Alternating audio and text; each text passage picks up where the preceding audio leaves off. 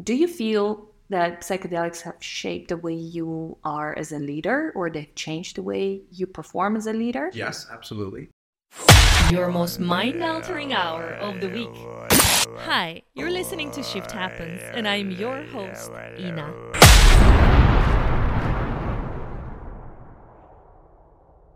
So my motivation for inviting Michael Masket to this podcast is simple. Michael, for me, is one of the most captivating people that I have ever met.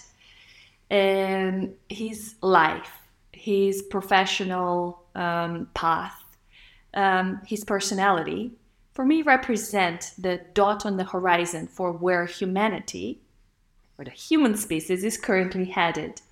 For me, he's the new Renaissance man. And let me explain why. Michael started his career in the hub, the global hub, for startups and innovation in the Silicon Valley. Then he moved to the global hub for finance, business, and commerce, which is New York City. Finally, making his way to the convergence point for sustainability, for science, for technology, also known as the most liberal city in the world, also known as the city where crazy is a value, which is Amsterdam, which is where I met Michael about 4 years ago. And at that point in his life, he was just starting his exploration into psychedelics. And in that way, for that extra reason, Michael for me represents the type of open-mindedness, the type of unwavering dedication, the type of commitment, but also intelligence and professional prowess that I feel inspires and also describes the people who are listening to this podcast, so the Shift Collective. That's why I'm super excited to have you here, Michael. Thank you for taking time from your adventures and from your travels to join us here today. Awesome. Well, thank you so much for having me here, and quite an introduction. Thanks for having me here, and super excited to be chatting with the Shift Collective. May I ask where you're traveling from? Yeah, so I'm traveling from, as you mentioned, originally from Silicon Valley. Just spent a couple months back on the West Coast, introducing my family and friends to a relatively new girlfriend, Katerina from Slovakia.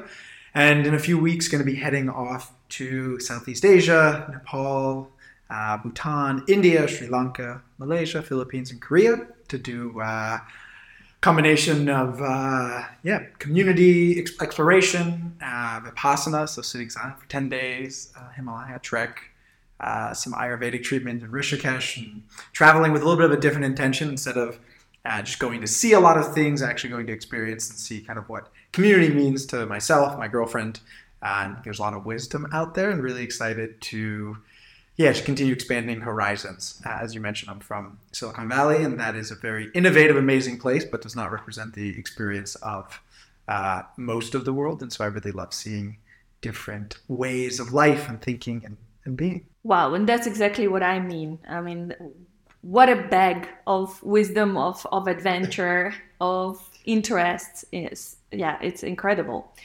But before we start and we get into the depth of everything, because I want to know everything, I have a question. We have a tradition on the Shit Happens podcast, and that is that a previous guest would leave a question for you, in this case, or for the next guest. And we had Peter Schouten on our podcast, on the previous one, where we spoke about regulation of psychedelics in the Netherlands. So you will figure out that this question comes from a lawyer when I when I ask it. And the question was, do you believe that jail time as a punishment for longer than 2 years is still an effective way to have a corrective measure for the detained? Really your area of expertise, I know. Yeah, I was going to say, first of all, I'm not a lawyer, nor do I pretend to ever play one. So, I think there's some caveats to the question, right? I think you just blanket the whole world and all criminal systems. I think it's very difficult to give a yay or a nay. I'm not sure that's what he's asking for. I do think in certain situations, right, the risk of not giving somebody maybe their full length, but instead 2 years, probably the risks are less than the benefits. At the same time, and this was a conversation I had over Easter with a friend of mine who was in the U.S. military. He mentioned that there are certain situations or certain outcomes where, unfortunately, it's probably best not to take that risk based upon previous behavior. And for me, again, not being a lawyer or knowing much, 2 years might be a little bit short in some of those situations, and it's really that risk reward. So I don't think it's a yes or no answer. That being said, the prison industrial complex and the way that things work in the U.S. and so forth is clearly not working, right? And I think until we start looking at addicts, we start looking at people who are in prison, all these people as fellow humans that need to be healed, but instead of putting them and dehumanizing them, but actually treating them as in a lot of cases, mentally unstable people that they are, rather than criminals, I think that will change the system. But whether or not 2 years is enough or not, I don't think I'm qualified to answer, but that's kind of, I think, how we need to start thinking about criminals and mental health, because I think they're way more intimately connected than we give credit to. And I'm a big fan of Gabor Mate and what he talks about, and I think it kind of ties into that. So I'd like to look at the recidivism rates and other things to fully answer it, but yeah, that's a doozy of a question. Thank you for, trying to answer this question. I don't think anybody has an answer to such indeed of a doozy of a question. However, we do have a kind of a precedence that tried to answer this question. And if you remember the Concord experiment that was conducted in the 61 to 63, and it was conducted by a group of scientists from the Harvard University. So their hypothesis was just let's put all these guys together, let's give them some psychedelics, and then they will forget all about their antisocial or bad behavior, and therefore they could be, let out sooner than we wouldn't need long-term detainment. And what do you think the result of that experiment was, or maybe you know about it? Well, the result, I would guess that the result was less below average recidivism for those behaviors, would be my guess. Obviously, I'm biased. I think there's a lot of potential in psychedelics and helping mental health. One question I also have is, did the gentleman who was here before who asked that question, did he have an opinion or thoughts about the question he asked? Or, I'd love to hear his thoughts after I've already had a chance to answer. Peter, I have to invite you back to the podcast. So the results of the Concord experiment were inconclusive. Basically, they didn't find any positive, very, very small positive shifts in behaviors. And they are now the scientists or the science world is looking into repeating the experiment because they felt there were some missed opportunities or things they could have done better. However, for me, this doesn't feel like a failed experiment. I feel that this actually was a successful experiment in proving that psychedelics are not a drug. And I feel that it's time for us to remove these labels, and it's very important, the vocabulary that we use around this kind of topics. Because as soon as we label something as a drug, there are two associations that are coming to our minds, and possibly one that's sitting in your drawers, so something that's chemically produced, and something that you are kind of going to, like a paracetamol, take and then kick back, relax, and it will do the work for you. And the reason I'm against that label is because psychedelics are not working that way, as you know, and I'm curious to hear about your experience in a second.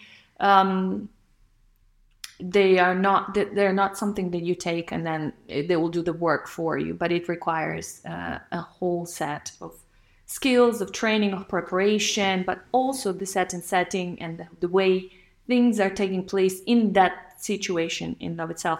And I'm sure those Harvard University scientists, because they were it's people such as Timothy Leary. I mean, these are not your everyday Joes, right?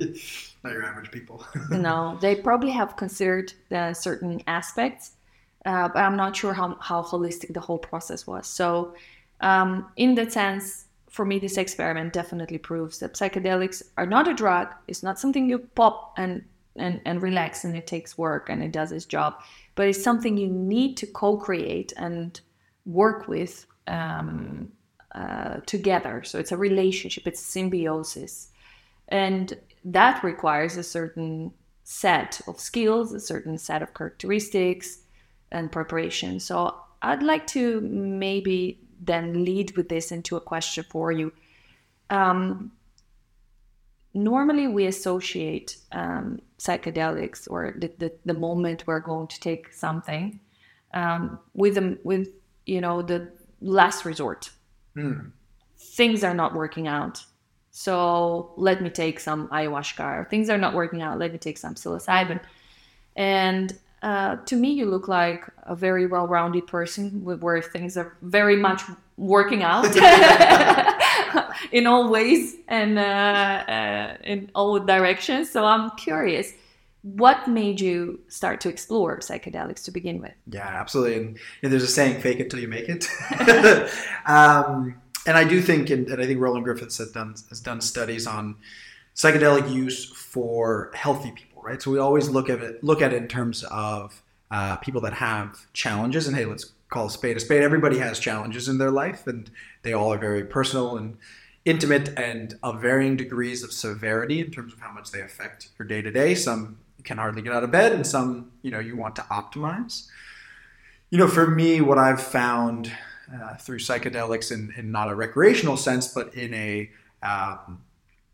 therapeutic sense, because I recreationally was playing around with them and utilizing them since basically college, and then starting with our session, really looking at it more as a opening and kind of another modality, as well as with meditation and mindfulness and breath work and cold exposure and all these different pieces kind of add to the tool chest of ways to explore. And for me, I had a calling after a really kind of hectic, crazy 2020, which interestingly, I know is crazy for a lot of people, right? And a lot of times, unfortunately, crazy, sad and bad and intense because of lost ones and being locked up and all the mental health issues that I think were always underneath kind of bubbling up.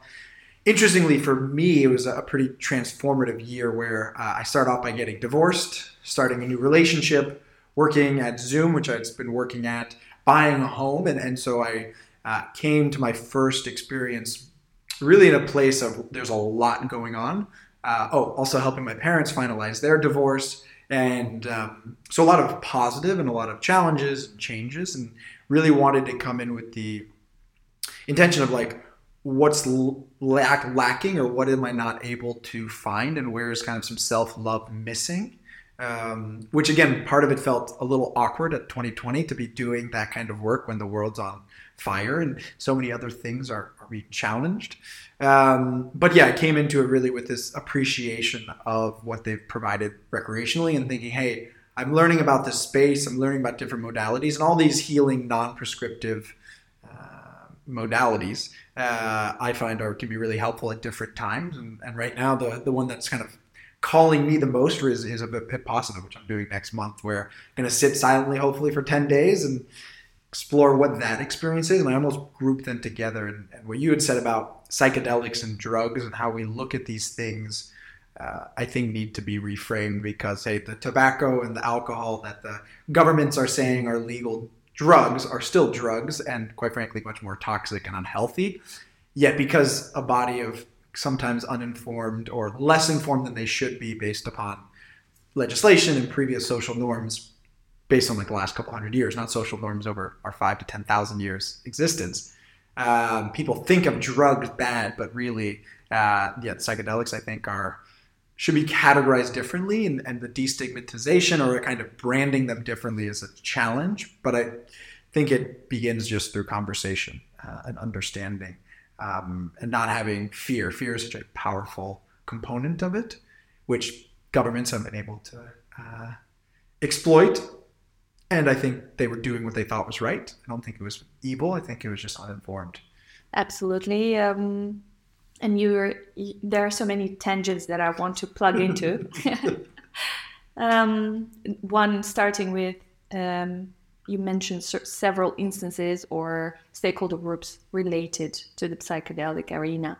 And I was wondering, because you stated that your former employer, Zoom, corporate world, where do they sit in this whole story, according to you? It's interesting because I think throughout the 4 years, especially working in the Netherlands, there's definitely a culture of slightly more tolerance or acceptance, but there's also what we call the, I don't know if people like it or not, but the psychedelic renaissance. And so the idea of people talking about going to an ayahuasca retreat or a psilocybin retreat, specifically in the Netherlands, because it's legal, I saw it kind of being something people didn't really talk about maybe when I started in 2019, is, hey, whatever helps with mental health, right, is a matter of that they would support it, I would assume.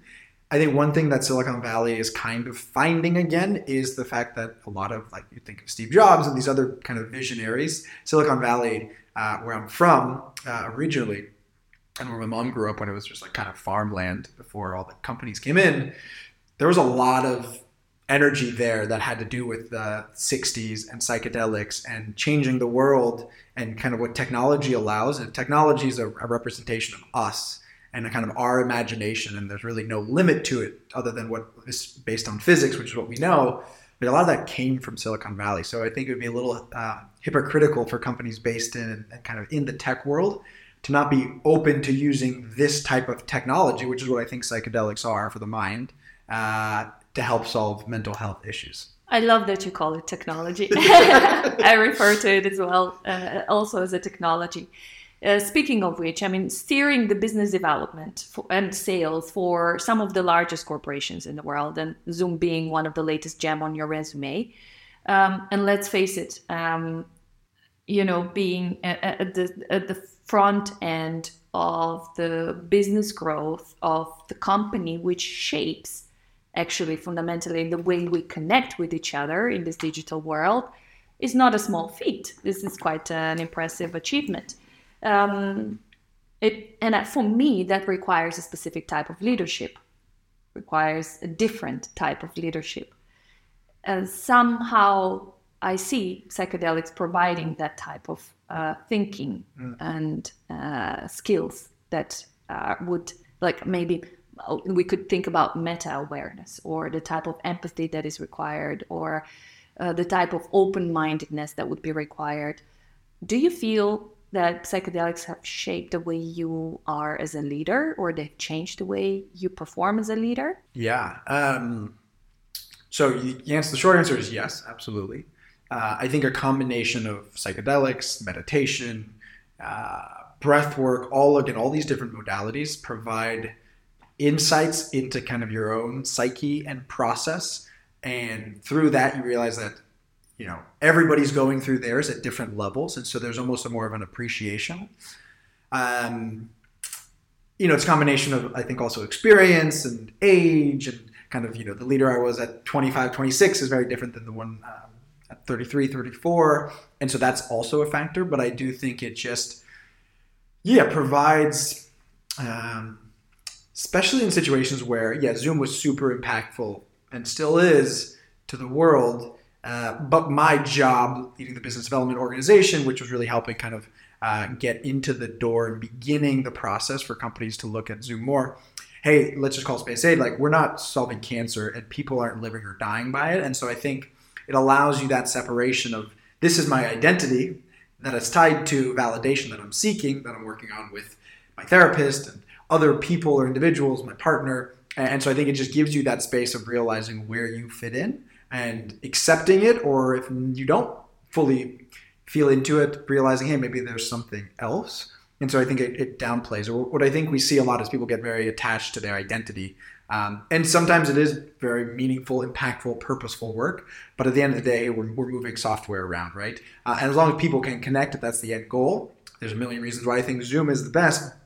But there's also, for me, it was much more about the people part of it. And so I really enjoyed working with people early on in their career. And I got a lot of purpose and drive and energy from that. And when you work with people, especially very early on in their career, there's a lot of excitement. And so how do you temper or help drive that excitement? So yeah, I would say psychedelics and again, meditation and all these different modalities allow you to be kind of a spectator to your thoughts. And every time you learn how to do more and more of that, I think you have less knee-jerk responses to others because you're kind of more calculated yourself. But the minute you start thinking that and you start getting ahead of yourself, the universe will humble you and show you that you still have a lot more to learn yourself. So it's always a back and forth. Yeah, there are already quite some experiments also in Silicon Valley, which you mentioned earlier, but as well as in Amsterdam, where we have, people usually think that everything is legal here, which is not true. And only magic mushrooms are sold legally in smart shops. And nothing else, actually, from the psychedelic range is currently allowed to be sold. And yet we already have companies who are utilizing the legal substances for microdosing team building events. And there are some underground stories, I don't know how true they are, for example, with Tommy Hilfiger, that they've done team building events using microdoses. And I find that a fascinating topic. And I'm wondering, would you have dared, after having had your experience with a small dose, to bring your team for a session with us, for example? I definitely have thought about the potential for leaders to come in. And again, the world we live in, obviously this needs to be legal and approved and waivers and all that stuff, which, I would never dare to do in a publicly traded company without getting those kind of T's and dots, T's crossed and I's dotted. But I think there's a great potential. Would I have dared to do it? I really loved my job and enjoyed the team I worked with. And so there are limitations when you're not working in a startup that can not do whatever it wants, but have a lot more leniency. But I definitely would think it could be valuable. I think what I'd more is kind of in between was I would have honest discussions with team members about my experiences with legal substances here and what kind of point them in the right direction for their own exploration. Just because, unfortunately, we're in a place now where everybody can feel comfortable or pressured, and I don't really want to be. I don't want to combine kind of the corporate with the psyche in that way. But I do think it'd be really valuable if like 5-10 leaders, senior leaders, decided they wanted to, and everybody would bought in, and the right process would. I think that could be really helpful as you think kind of change from the leaders, and then they can disseminate their lessons or learnings and just kind of create a culture of openness. But no, the short answer, I don't know if I would dare at a big corporate company to propose that yet. But if somebody else did and it was approved, I would absolutely support it and do it in a way that was ethical and comfortable, and allow people also the ability to say no thank you, because these are, as you know, these are pretty serious brain technologies or soul mind technologies that you want to be respectful. Absolutely agree with the responsible aspect of it. But separating the corporate from the psyche, I would challenge you there.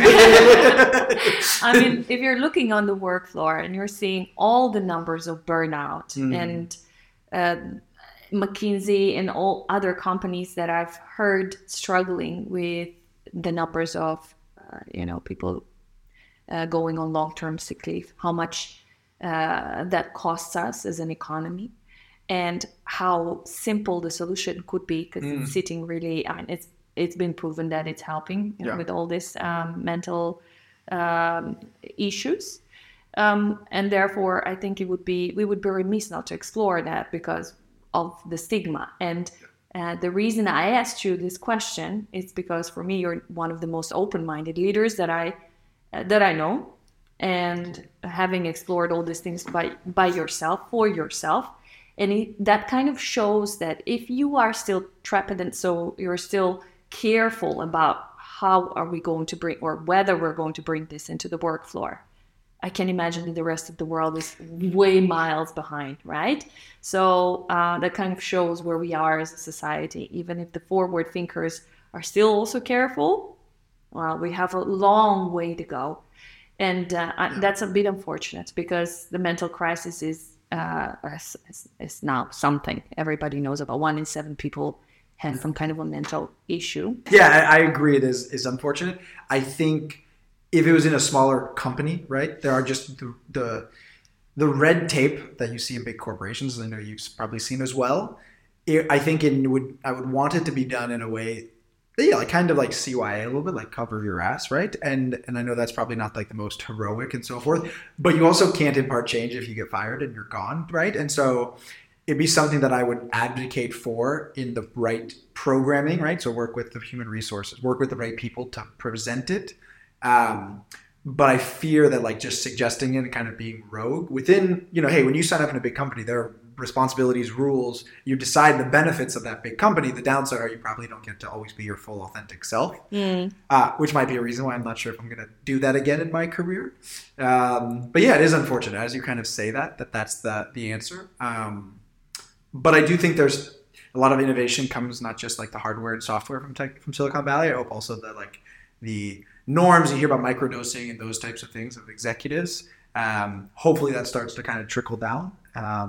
But yeah, I just wanted to add a little. Yeah, makes sense. And indeed, it is the smaller companies that are currently exploring this and are interested. But I was very happy to hear about Tommy Hilfiger. That kind of sets a bit the pace a little bit as well. Don't know about that experiment. So if anybody listening to this has heard it before and you have an idea about how it went, perhaps you participated in it, I would love to hear more about it. When we had a session together, which was about 4 years ago, and it was the onset of COVID at that moment in time, I think. Yeah, December 2020. December 2020. And I remember that you were pretty happy with your work. However, after the session, you started to have certain new ideas or you were influenced in a certain direction. And I'm wondering how much has that impacted where you are today? Has it done anything to the way you look at or the way the paths that you took in the following months? Yeah, in preparation for today, I was thinking about the experience and the journal that I had written in, which I think was like a 7 or 8 page entry. And one thing that I remember pretty vividly is thinking about some of the personal challenges I was having in the midst of kind of mediating my parents' divorce, as well as just the stress of like working a lot and everything. Something that really came up was kind of it all doesn't matter, right? Not in a kind of like not loser is a bad word, but kind of like, oh, who just cares? It was more kind of like all these things, if you're doing it from an authentic, real place, like it doesn't matter, right? Mm-hmm. What happens, the outcomes matter, but not as much as the inputs. And so, yeah, I definitely think that experience and just really feeling like at one moment, all of, consciousness and humanity and like everything had been built up for this crescendo that was just so fabulous. And I felt so safe and could surrender to that, typically in a pretty controlled environment where I have a lot of the factors in control, being able to like learn how to surrender and trust the process. I say that a lot to my teams is, hey, keep putting in the inputs over time and just trust the process. And I think through different experiences since then, right, kind of reaffirming things that I've thought about, right, in terms of my own journey, as well as the rest that my body needs, right, kind of some of the lessons I've gotten earlier this year, or other things that I rationally thought about, but then until you really embody and feel them, which I think different psychedelics or mindfulness practices can help cross that chasm. I mean, we're so much in our like top of our body and our brain. What does the body actually feel? And I'm still very much so in the very beginning of that journey.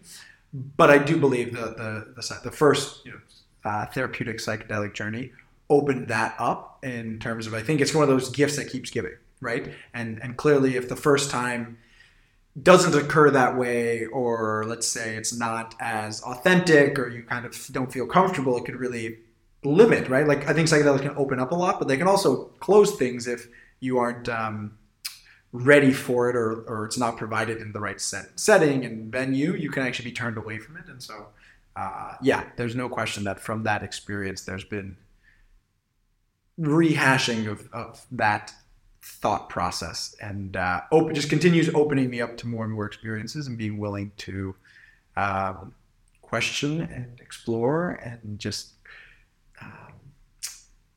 be a spectator to your thoughts and really see like, hey, is this me or is this what I think other people want or what I think I want rather than what my body and what I really feel. So. And your exploration was not limited to psilocybin, the session that we had, and you mentioned it yourself, that it was just the opening or the gateway to further exploration. What kind of other psychedelics have you tried, and what's the difference? Did you notice any differences? And can you share anything about that? So what other psychedelics? So in a controlled setting earlier this year, tried ayahuasca for the first time, which I've also been calling that I had, and just started dating my girlfriend who had her own experiences and really kind of came into my life right at that moment to help me be very open to it. And as I think I just mentioned, the lesson that I really learned was just how exhausted I am, because it basically put me to sleep. And I think these experiences, I also had a similar experience with Stanislav Grof breathwork before the MAPS Psychedelic Science Conference in Denver this year, where through the holotropic breathwork also fell asleep, right? So it's kind of these recurring themes of exhaustion that I think I knew, but there's still a lot of energy that I was kind of giving to other people and now trying to focus a little bit more on giving myself that energy and kind of sort of storing it up. And then there was also one other psilocybin journey that I've had in a therapeutic setting, which was not nearly as intense as ours in terms of, I think duration, visualizations, all of those pieces. But a theme that really came was like desiring and wanting a partner in crime, and thinking of some of the like male or female friends that I had, specifically some of the male friends that I had, kind of wanting that in an intimate female loving relationship. And so that theme came, and then within like less than a month from that, I re-met my now girlfriend. So kind of gives me goosebumps just like thinking about how those all tie together.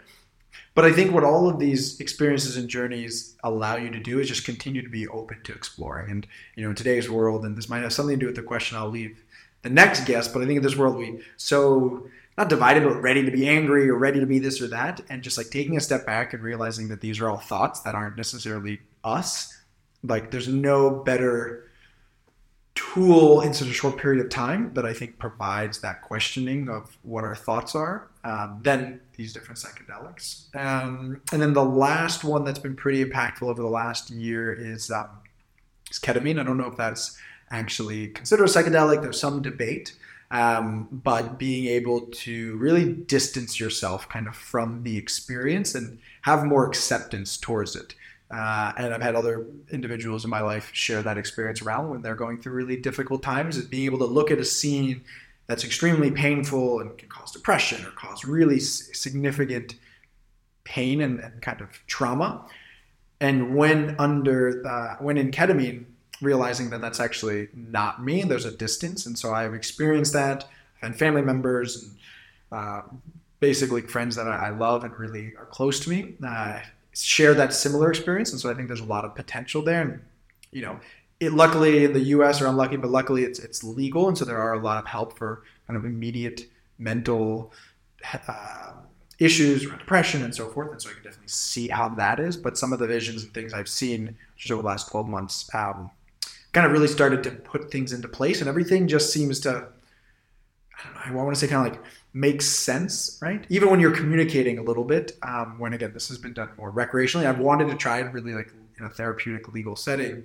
You kind of finish each other's sentences because you're picking up on things that are not just spoken, but context of conversation and other things. And things just seem to make sense on ketamine. So that's been probably the newest psychedelic that I've been exposed to over the last year or two. That's been pretty profound and inspiring. And since it's legal and acts pretty quickly, I'm hoping that it can help a lot of people quickly, because again, with the mental health crisis and issues we have, quick solutions I think are important to solve right now, and then also looking to a couple of things that are very interesting to explore here. So first of all, I have goosebumps when you're sharing your story about having seeing your new girlfriend and then her popping up into your life immediately after the session. So this mythopoetical or mythical element of psychedelics, that's super intriguing for me. And I've had multiple clients having a session, seeing someone who they are supposedly supposed to be with, and then receiving a message after months of silence out of the blue, immediately during the session or just after. There is just some element that we have to also accept that we will never be able to explain with science. Many things are explainable, many things are translatable to zeros and ones, but not everything. And this is the beauty of psychedelics. This is the element that really intrigues me. Well, what is it that creates this kind of experiences? I love that story, and can resonate with it myself as well. Also, I'm not sure what I feel about ketamine personally. I feel it's like a little bit disassociative, even though I haven't tried it. It's from the experiences that I hear. And then whilst we are all on the quest of integration and becoming more whole, going into the K-hole and disassociating, that aspect for me is a little bit of and the chemical component of it, that's also something I'm still reluctant about. But yes, I know that it's being used for in controlled environments for solving various mental issues. So obviously it has therapeutic value.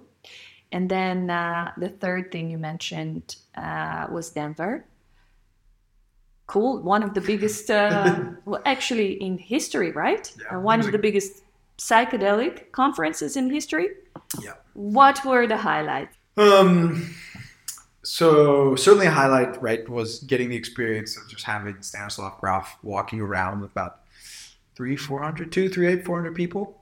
Half were sitting, half were doing the holotropic breath work, and I think he's around 91, 92. So he wasn't facilitating, but we had some recordings of his, and just kind of thinking about his career and life's work was just super inspiring to like have him at one point like looking at you, even though my eyes are closed, just like, wow, that's such a legend in the field to be that close to somebody who has explored the psyche so much and gone into that world. Was definitely a highlight. Also interesting was the sitting part, just how impactful that was. Watching somebody else and kind of holding space for a female that I had just met the day before, and really kind of getting to this intimate space of holding it for her and helping her through. And you think it's just sitting there, but it's actually, sometimes people say it can be just as intense to sit with somebody as it is to actually experience yourself.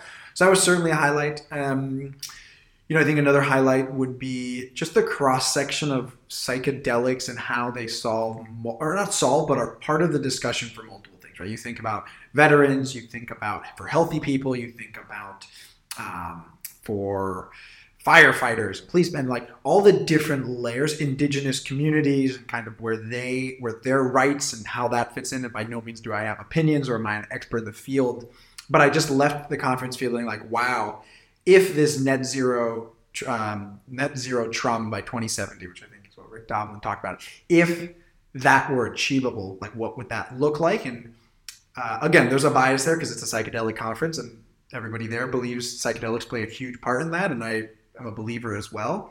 But just kind of the cross section of different societal issues and how psychedelics can be one of the pieces to touch it. It's not the only one. It's not taking a pill. It's a completely different model of therapy than just taking a pill and hoping everything works out. It's like, no, you got to eat well. You got to exercise. You got to do other things. It's not just have one psilocybin journey and all of a sudden you're, the next day you're going to wake up perfect.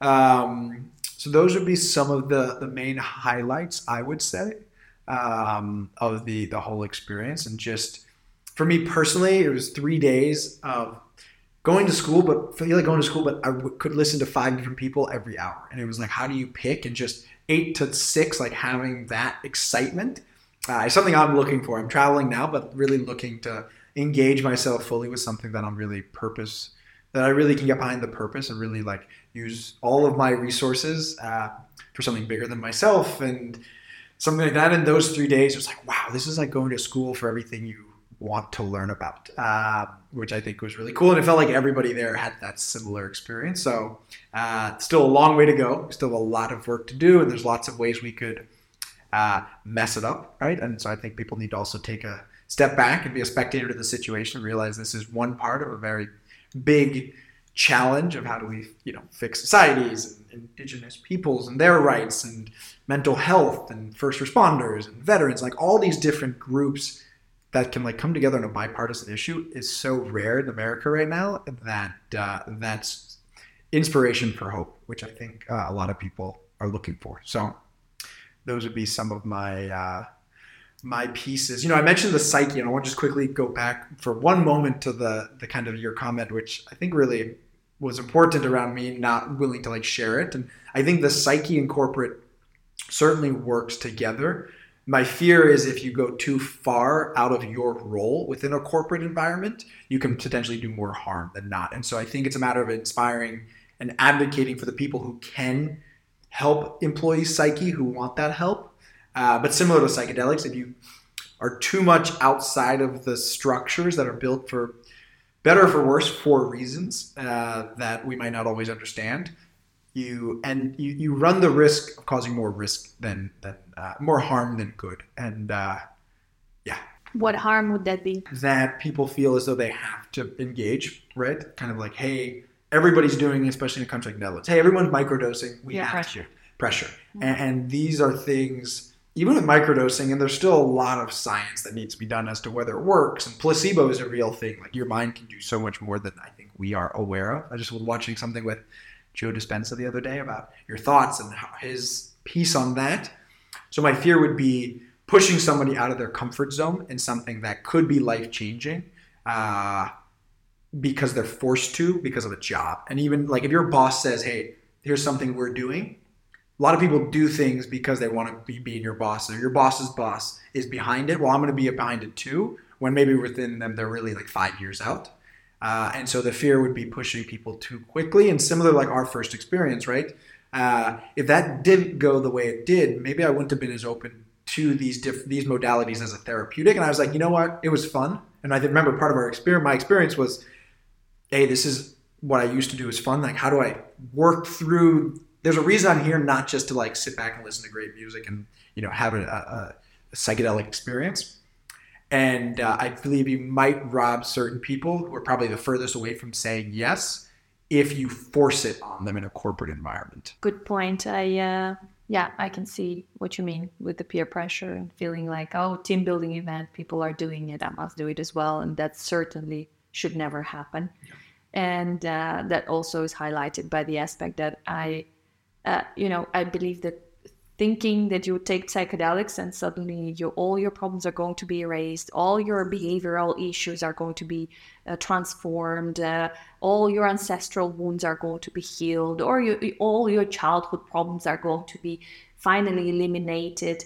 That's like imagining that you're taking a spacecraft and you're about to go to Mars, stepping into the spacecraft, sitting into the pilot chair and doing nothing else, right? And waiting for the spacecraft to just kind of take you there and navigate you and you being able to, by nature, breathe and, withstand the different pressure in a cabin and all of that stuff that happens there.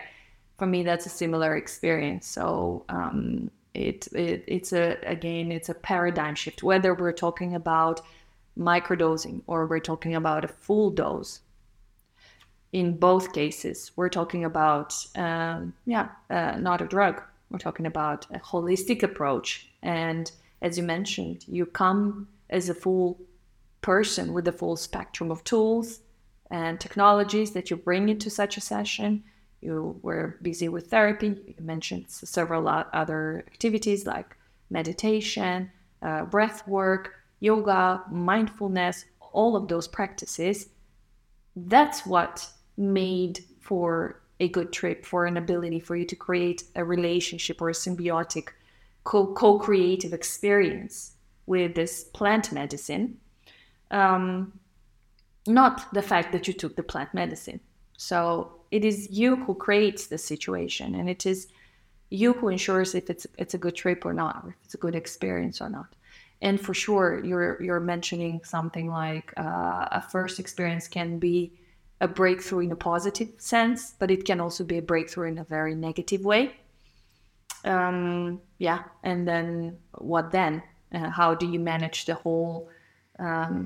It could be even an onset of psychosis that takes place, and I've certainly experienced this in the sessions that I've had, and very challenging because people can come very confident about, well, I know what I'm doing here, and yes, I've done therapy, and yes, I'm very aware of myself and my thoughts, and I'm ready to work through certain challenges, issues, wounds, and yet within 2 minutes of feeling the onset of the substance, of the power, what it can do to you, screaming that they want to be taken out.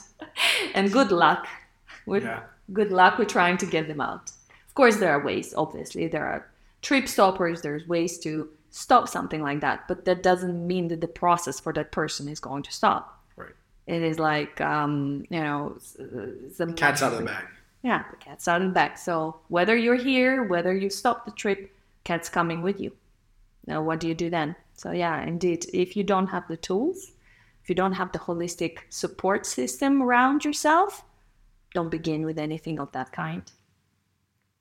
What I really liked about you as a person also at that time is, and I'm wondering if you're applying that wisdom, is you're the first man that I met who said, if I fall in love again, and if I meet a new person with whom I fall in love, I will immediately ask her after the second or third date to go into therapy, relationship therapy together. Do you remember that? Yes. Yeah. I think it was on our walk afterwards.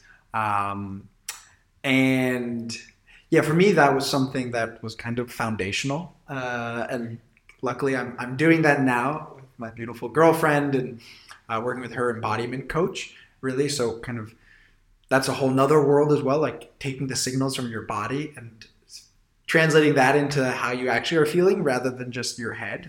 So it's kind of embodiment plus couples therapy. But I think the main crux was that I wanted to be with a partner and somebody who wanted to do the work individually and together and kind of heal together. And I'm super grateful that I found that person, or that person found me, or however it all worked out in the cosmos. But for me, that's just so foundational, because what I've seen is people want to start the work once the house is on fire, right? And that is, I think, a recipe for really a lot of work, a lot of extra work, super challenging. And maybe I'm a pessimist, but by the time it gets to by the time the house is on fire, like, you just need to run out of the house, right? And hope a firefighter comes to like salvage some of your things, but it's on fire. And I really am in a mindset, and my girlfriend is as well, of building a really strong foundation, right, around that we can build on. Now, that doesn't make it any easier, quite frankly, than starting once it's on fire. It just allows you, I think, a deeper layer. And I think with psychedelics or even the breath work or kind of a couple of my experiences this year, it only allows you to go as deep as you're connected and willing to go with yourself. So the body has this way of kind of like protecting itself. But when you're working on that really strong foundation, I think it goes deeper and deeper, which also can be a pain in the ass and just super hard and difficult. And you're like, God, I thought I figured that out, and then just uncovers deeper layers. But I'd say I'm trying not to be too boastful, but like, I'm really proud of myself and us that we've done that. And people are like, well, what's wrong? It's only 2 months in. It's like nothing. Like, we're alive. Like, I go to therapy as well. And again, I know it's a privilege and there's finances and energy and other things, but it's a privilege to be able to work on yourself. And it's like, hey, I'm alive, and there are days I feel great, there are days I don't feel great, and things are going in alive in me. I want to figure out what that comes from. Not, oh my God, like, I can't get out of bed now and I need to start doing it. I think like reshaping that mentality is kind of part of what you're talking about as well with the pharmaceuticals of, hey, I just want a pill to help me. It's like, no, you need to be doing all the other work. Like, if you just take the pill and you don't do the other foundations of health and exercise and sleep and all the other different pieces, the pill is not going to help. And so, like, how do we reframe that as a society, that it actually takes a lot of work, and what we look at as success is a lot of work by that individual, but also hundreds of people who failed trying to be that individual. And we're still successful in other ways, but I think there's like a culture of more transparency and openness. And, my experience in the US the last couple of months is a lot of people, I think, have like this front of, hey, success and bigger houses and this or that. And seeing it through my girlfriend who's from Slovakia, post-communist country, it's kind of like, what is all this excess, right? Why? What are you trying to prove and hide? And, it's interesting. And a lot of the connections now that I have, it's like we get into the depth pretty quickly because that's what's interesting, exciting. Like the weather or how big your house is or what kind of, like those things are kind of boring. And I think psychedelics is part of that journey as well, right? Of like diving in deeper and just keep going deeper without a solution in mind, right? I just was talking to my therapist the other day. It's like, this isn't a goal to be finished. There are certain areas that we're working on, but this is a lifelong journey that just keeps going deeper and deeper. And so, there's moments, and I think every time we get to see each other, it's kind of a moment of reflection. And so I'm glad you brought that back up. And just really grateful that I wanted to do it. It's funny, when my girlfriend mentioned that to my sisters or a pseudo brother of mine, they were like, Michael suggested that, like they didn't even know that about me. But I'm really proud of us that we did that. And I recommend it to everybody because it's just something about seeing your partner in therapy together, right? There's just some magic in that triangle. And we haven't done psychedelics in that sense. I'm sure that's something we'll explore when we have the calling. But there's just something super powerful of that, like triangle. Therapist, you listening not only to the therapist, but also listening to your partner, talk to the therapist, and you be a spectator. There's some magic there that has been really profound for us. And I'm looking forward to our next session in a few days. Yeah, so the quality of our relationships defines the quality of our lives. I think it was Esther Perel who said that. Maybe I just invented it. That would be really cool. But I agree. So why not invest in the quality of that, right? When you're buying a new house, you're also going to start pouring down floors, painting the walls. You're not going to wait for 2 years or 3 years when the walls are moldy or the floor is covered in water because you've been walking around on an uncovered cement or whatever to start to fix it up by then. So I love that analogy. I love that approach to it, and I wish everybody else would do it. And it's something I've been trying to convince my partner to do since the beginning of the relationship. And unfortunately, he's been on the side of the spectrum of people who said, oh, if it's not broken, why fix it? And now we see the reason I was asking for that. So now, luckily, we have picked up certain elements of therapeutic relationship therapy. So that's and that we see the results really immediately. It's brilliant how beautiful it works. So I can totally understand the triangulation that you're describing and how that creates an extra dimension to the relationship, and also that creates the solid foundation that you want. So I'm rooting for you guys, and I'm like so curious to speak to you in 10 years and see how this relationship is going, especially looking at how terrible the divorce rates are currently, right? I mean, it's predicted that within 10 years, I don't know how many, more than 60% of the couples are going to divorce. And there are various societal and geopolitical reasons for that, and economical reasons, psychological reasons. But I actually believe that at the core of the whole thing is exactly this missing link that we're not investing in developing the foundation. So I love that, and let me know how that goes. Yeah, absolutely. With respect to the different modalities that you're employing to improve your life and to become the person that you are, many people find their go-to thing, their go-to modality, and then they're applying it once or twice. And there is a question that I keep hearing back, and that is, well, if psychedelics are working, or if Vipassana is working, or if mindfulness is working, why do you have to repeat doing it, right? Why do you have to keep going again and again to another ayahuasca session or to another psilocybin session? And of course, I have my answer for that, but that's a question for you. Yeah, it's a great question. And I think just the fact that people are asking the question, right, means that they're kind of, people are missing the plot a little bit, right? Where Yeah, as I think I mentioned just briefly before, the deeper layers you go, like the layers you go deeper and deeper is basically how much your body and mind are allowing you to go. And so there's always more depth to do. And so, that you can like isolate a challenge or a problem and solve it, which is very Western medicine, right? Hey, there's something wrong with your shoulder. We're going to isolate it. We're going to look at it, fix it. But we're not going to talk about the whole system, right? And so what I would answer to that question is kind of, hey, like look at your life. Is everything perfectly happy how you would want? And are there areas you want to improve? And, if somebody tells you, hey, everything's perfect, it's like, okay, great. Like then maybe that's like as deep as your body is allowing you to go, and you created those defenses for that.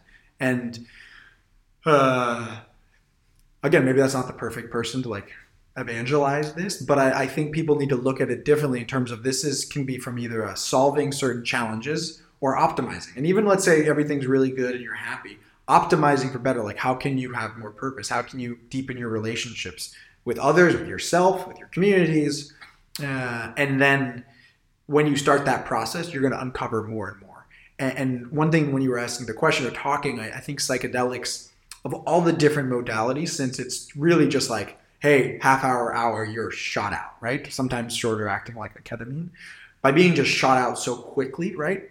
And then having that experience within that 4 to 8, one to, let's say, 12-hour experience, depending on the substance. It's a pretty intense short period.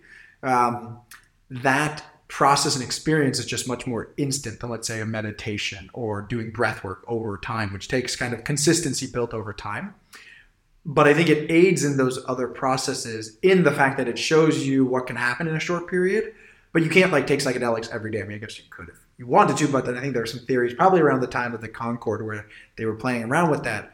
But it just reinforces those other, let's say, more not sustainable, but more lifestyle sustainable practices like meditation or mindfulness or the cold exposure. Or, quite frankly, what came to mind when you were talking about it was the opening, and kind of psychedelics provide the opening to be open to all these different modalities. And once you found what works, like do it. And what I found myself sometimes doing is almost too much, right? Overload information, right? Like how many Huberman podcasts can you listen to? You got to control it, right? Like what do I want? Okay, I want to get light exposure. I want to get this. I want to get my athletic greens, all these things. But then get all of those and then try it out for 2 to 3 months and then iterate.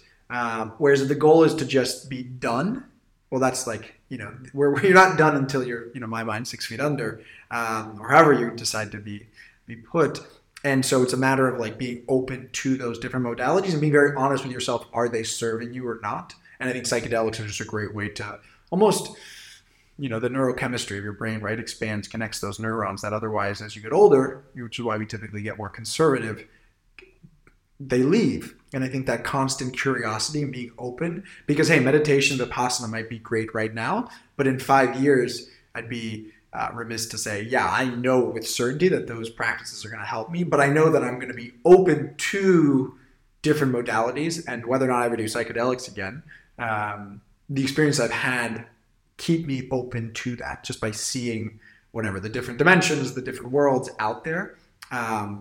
So I know it's kind of a long-winded answer, but I think it's a matter of, hey, this journey never ends. And if you're going into these practices hoping that it ends, then I would just really, really encourage you to either A, not start because it's just the wrong foot to step on, or explore why you want to end. And I think we're so Western, and my parents are a doctor and nurse, so I've gotten like Western medicine.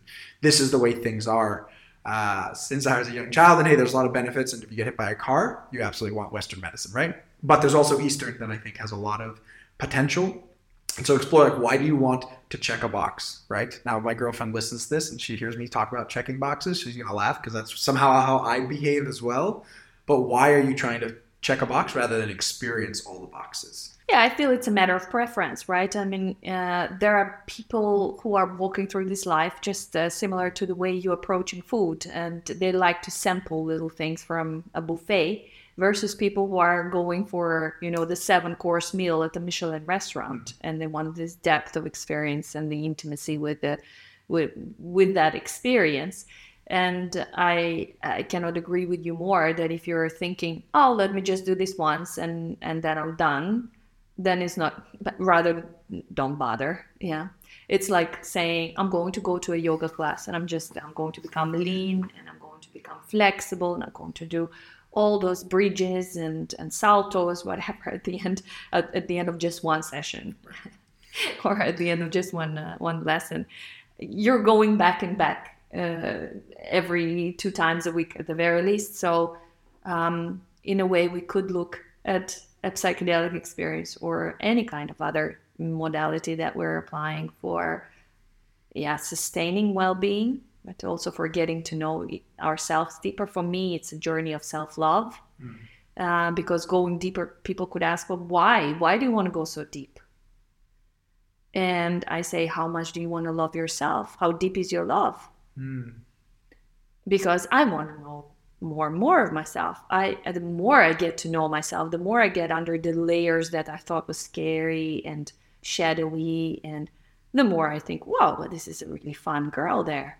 I love to play with her. And then the more I get to know her, the more I want to know. And that's similar to the process of falling in love, right? The more you know that person, the more you want of her. The one, and I'm speaking from your perspective now, or for me as a man, the more you want of him. And you cannot get enough. So you could look at it as there's depth and layers to your psyche, and a lot of hard work and discipline and commitment is required, as is with any other modality, like if we're talking about Aikido or Taekwondo, or which are also very taxing type of modalities of personal development for me. They're not martial arts just for the sake of fighting. For me, this is more of a philosophy for life. You're also going to apply it systematically. You're also going to apply discipline to it and show up again and again and again. That's the same. Psychedelics are also a martial art in a sense. And then which belt do you want? Do you want a belt to begin with, or are you just coming to sample? So it of course depends on the person, depends on the personality. And then that also is an answer in and of itself with respect to if you're still struggling with certain challenges. That's probably why, because you have this sampling personality and you're not eager or curious or committed to go deep enough with yourself, to fall in love deep enough with yourself. Back to Denver, and I think maybe this is the last question. The last time we spoke, you were the one who opened me up to investing in companies or startups which are working with psychedelics. Are you still doing that? It's a good question. So, first off, I'm not an investor, I've invested in companies, but I'm not a financial expert. And just as a disclaimer to make sure, because we probably made some good decisions, made some poor decisions, and got really fortunate working at Zoom and was able to explore these fields. Currently, I'm not investing anymore in them. I still have my investments there. It's a really interesting space. I think there's a lot of potential. Like a lot of people who probably invested in the 2020 or 2021. We're hoping for a turnaround sometime. These are also things that I was not a lot of my investments, I'm not trying to make a quick buck, right? Like these are things that I believe in for a future that maybe it never goes back, but I'm not playing the market because I don't know enough. And I quite frankly, it's not something that really interests me. What I do think is interesting, I think you talked a little bit about this at the beginning, was there are some companies that are actually trying to get away from the psychedelic experience, right? Which is really interesting. I'm not really sure where I sit on that issue, but I do think it opens it up to more people. And so if the goal is like net zero trauma or to help more people, I'm open to it. I don't think people, if they're available to the whole experience, I think that'll be the best. But at the same time, if you look at what the numbers are and the divorce rates and all of these different pieces, so we need to provide as much help to as many people as possible. And if that means sometimes people aren't going to get the psychedelic experience, well, hey, if it helps them and it clinically is proven and so forth, I'm kind of open for anything. It doesn't, and maybe my opinion will change. And as things develop, and then, corporate interests and greed and so forth. But my interest in the space is just, I think, kind of like in the mindset question of, well, if you do it once, why do you keep doing it? Or these types of things is, I think we need to shift the way we look at just like pharmaceuticals and drugs and so forth, right? The idea is not to actually get well, it's to be like addicted to whatever they're giving you. And I think this empowers you to have that more kind of self-love. And so there's some really interesting companies that I've invested in. Probably was pretty junior in my experience, and like I wouldn't recommend like having money and then be like, hey, I'm going to read a bunch of articles and then get interested in it. But it has kept me abreast, and I think I'm more investing now in a place like investing in myself, my relationship. Also invested in really learning about the space so that I can be relatively knowledgeable. Not that I know exactly how I'm going to get in there based on my background, but almost investing my energy and time just by like reading and listening to people who are really interested in the space, like, Tim Ferriss, Sam Harris, following what Maps does, donating to them, just like staying abreast of what's kind of going on. Why? Yeah, it's a good question. Why?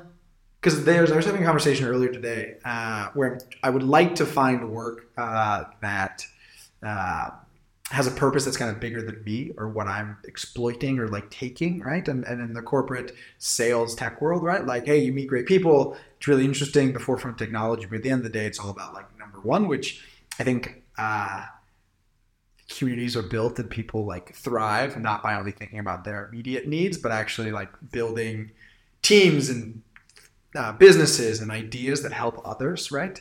And so for me, the reason why I stay abreast is just because it's an industry that I'm super excited about, super interested in, and I want to know enough to be able to like have conversations with people so that not that like they know that I'm interested, but kind of like, hey, I'm aware of what's going on, so that when the right timing or opportunity presents itself, like I know, and I think it's accumulation of like my career where you meet the right people, you put yourself in the right places. Yes, you work hard. Yes, you make good relationships. You have a good brand, all those things, but kind of like trusting the process. And I'll never forget the first, like a sales leader at LinkedIn said like, hey, the first third of your career is about learning, developing, creating a great network, working hard.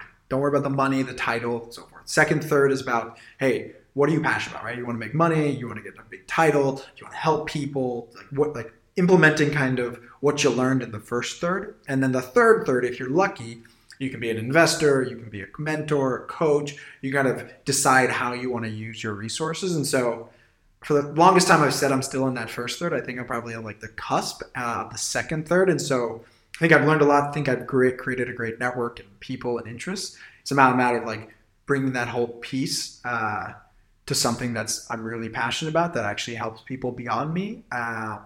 And just being in a place like Denver in June, right? Meeting with people, seeing what's going on, just like that feel, I believe and I hope is leading to the right thing, and also being patient, where in the past I'd be like, okay, I need it now. It's like, no, let's take some time and be patient. So I just think it's super interesting. And the last piece is what I kind of mentioned about Denver is the reason why I want to stay abreast of this news and what's going on in the space is it touches on so many different areas of where society could be helped. And if it's done properly, like I just think the benefits and the outsized influence it could have would just be so phenomenal if done right. And there's still a lot of way. It's still very nascent. And there's like only a couple thousand people who've been really through these trials of all these different compounds in a clinical setting. So kind of where can you get the biggest scale for the least amount of time and energy? And I still think there's just like so much to do within mental health that I've seen my experience, family members, friends, that somehow finding out where like a business, technology, leadership background can be helpful. It would really inspire me. So I want to keep it abreast, so I can have great conversations like this one with you and other people in the field. Lovely. So I know this is a very annoying question because you're on a sabbatical where you're taking some time off to just enjoy life, travel, explore, build your relationship. So it's like, come on, give me a break, woman. Don't ask me about where I'm going next after that. I'm curious. Do you have already a direction or an idea what's happening after your time off? It's a good question. I don't, and kind of that uncertainty I actually relish, in the sense that I have a feeling that there will be a time in the future where I know what's coming, right? You have your family, you have responsibilities, and that's appropriate. And so, I kind of live the motto, or at least I try to. Nobody's perfect at anything, but like if today or tomorrow was the last day I had, right? Like, did I do everything I kind of thought was right or wanted to or experienced? And it's not like just be voyeuristic and just do everything, but it's kind of like, hey, with the time you have you done the things you wanted to do and thought was appropriate, whether that's giving back or helping or experiencing and so forth. And for me, this period right now feels like, hey, there's gonna be some pretty big shifts in my life over the next couple of years, and taking this break and this pause is like, I mean, who knows, 10 days of Vipassana. I'm super excited physically, mentally, spiritually. Like, my girlfriend's done it, I think, 5 or 6 times, and I'm this anxious, I feel this like anxious little boy, probably like the little boy you saw when I came to you, who's just like, I'm ready, I'm so excited. But so I'm also just taking a pause and see, but I really would love to do something that is bigger than myself and that helps the world, whether that's climate, whether that's psychedelics, whether that's, who knows, but I think that'll be really exciting. So I don't know what's next. So Vipassana, and you mentioned before that your typical response to such intense, deep experiences is related to falling asleep. I had leaving the body. So for me, when I have deep breath work or Vipassana, I leave the body. It's something I'm still exploring why that happens. So I'm wondering how you're going to do 15 hours a day of sleep. Well, sleeping, sitting upright. It's funny. I was talking to my physio, got some like wrist and other pain, and I was like, I'm trying to hack the Vipassana, right? That's where my mind goes. I'm going to stretch every day. I'm going to be there so fit. And he was just like, no, you're not going to be able to hack anything. Like, this is absolutely not, like, the experience is to go through the pain and the challenges. And so, I would really call it a calling, like with psychedelics, where I've been wanting to just be silent for 10 days, and I couldn't justify it when I was working, because I was like, do I really want to take 10 days off to sit and do nothing, which means I probably really should do that. But I didn't, and now I have the opportunity. So I'm super curious to see what happens. But also there's like anxious, nervous little child that's like, oh, what's going to come? So I'll report back to you afterwards. I cannot wait. I'm so curious. And I want to make a prediction before we close with the question that you leave for the guest that's coming. And that prediction is, they say, tell me who your friends are and I'll tell you who you are. I want to paraphrase that, and I want to say, tell me what your interests are and I'll tell you who you are. Yeah. Now you're exploring stuff with like, okay, I'm going to relax and let things come to me. I kind of see a convergence when you return back. Convergence of tech, digital, psychedelics, and all of that together in one person. And I also have a little bit of a reference from our first session together where you were singing Shamanic Icarus, which I think is quite telling about the direction you're headed towards. So very interesting. So Michael, super nice to have you. Thank you so much for taking the time, and especially with all this excitement happening around you. I think this has been a very interesting conversation for many, many reasons, and because you're so relatable for the public who's listening, and because you're so interesting, and because you're so inspiring. So I love having you here, and I hope that you have a nice question for the person who is going to be interviewed next. Awesome. Well, thank you for having me here, and this is my first time here, just like the first time we sat down for that psilocybin journey in December of 2020. So thank you for your friendship and including me, and just it's really, really exciting. So I really appreciate it and appreciate our relationship, and that you get to be my girlfriend soon and spend time with Steve. So all very exciting stuff. So I was thinking about the question, right? And it's not going to be as technical or difficult, but it came up in a conversation I had last night at dinner. I think it's really, I don't listen to a lot of news, or I don't pay attention to.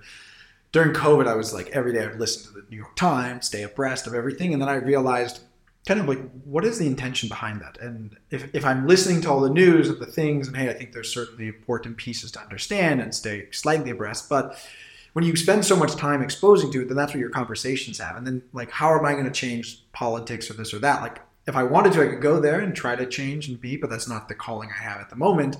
So I'd rather focus on meditation or mindfulness or this topic that we're talking about, because I have direct experience and I can inspire or discuss it with others. And so, the conversation last night at dinner, we talked a little about this, and my question, I'm trying to figure out how to phrase this. Maybe you can help me decide how to phrase it exactly. But, when two different people, right, have like diametrically opposite views of a situation, and this can be political. I mean, hey, there's a situation going on right now, right? And not making any opinions about it whatsoever. And, there's a obviously situation going on in EU with Ukraine and Russia, and like all of these issues, right? And then when you have two people, and one thing Sam Harris talks about is like the biggest challenge is that we don't have conversations.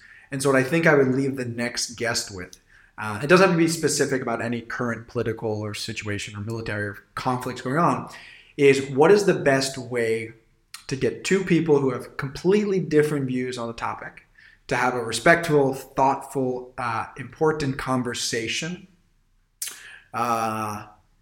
where they don't have necessarily the goal of having to convince each other, but at least giving themselves the space, co-creating the space together to be able to, over the coming days and weeks, think about that conversation, rather than what I typically see or hear about is people like digging in their heels, and no matter what occurs, people are just like completely lost the plot. And it's like, here's my position, and if I don't remove, it's so tied to my ego. So the question, long story short, is like, how do you get two people on completely different sides to have a respectful conversation together? What do you do, and what would be the goals of after that conversation? I am so tempted to go into the topic of the peacekeeping, where they put the experiment in 2022, where they put people together from Israel and Palestine, and they try to see if they're going to find a way to heal their ancestral differences together and remove the heels from the sand, like you're saying. But we're not going to go into that. Thank you very much for that question. We'll keep it for our guests and for our viewers or listeners. Yeah, what are your modalities? What is your go-to technology for feeling better, for personal development, for falling in love with yourself? Please leave a comment in the comment section for if you're on Spotify. And hope you're having a wonderful week.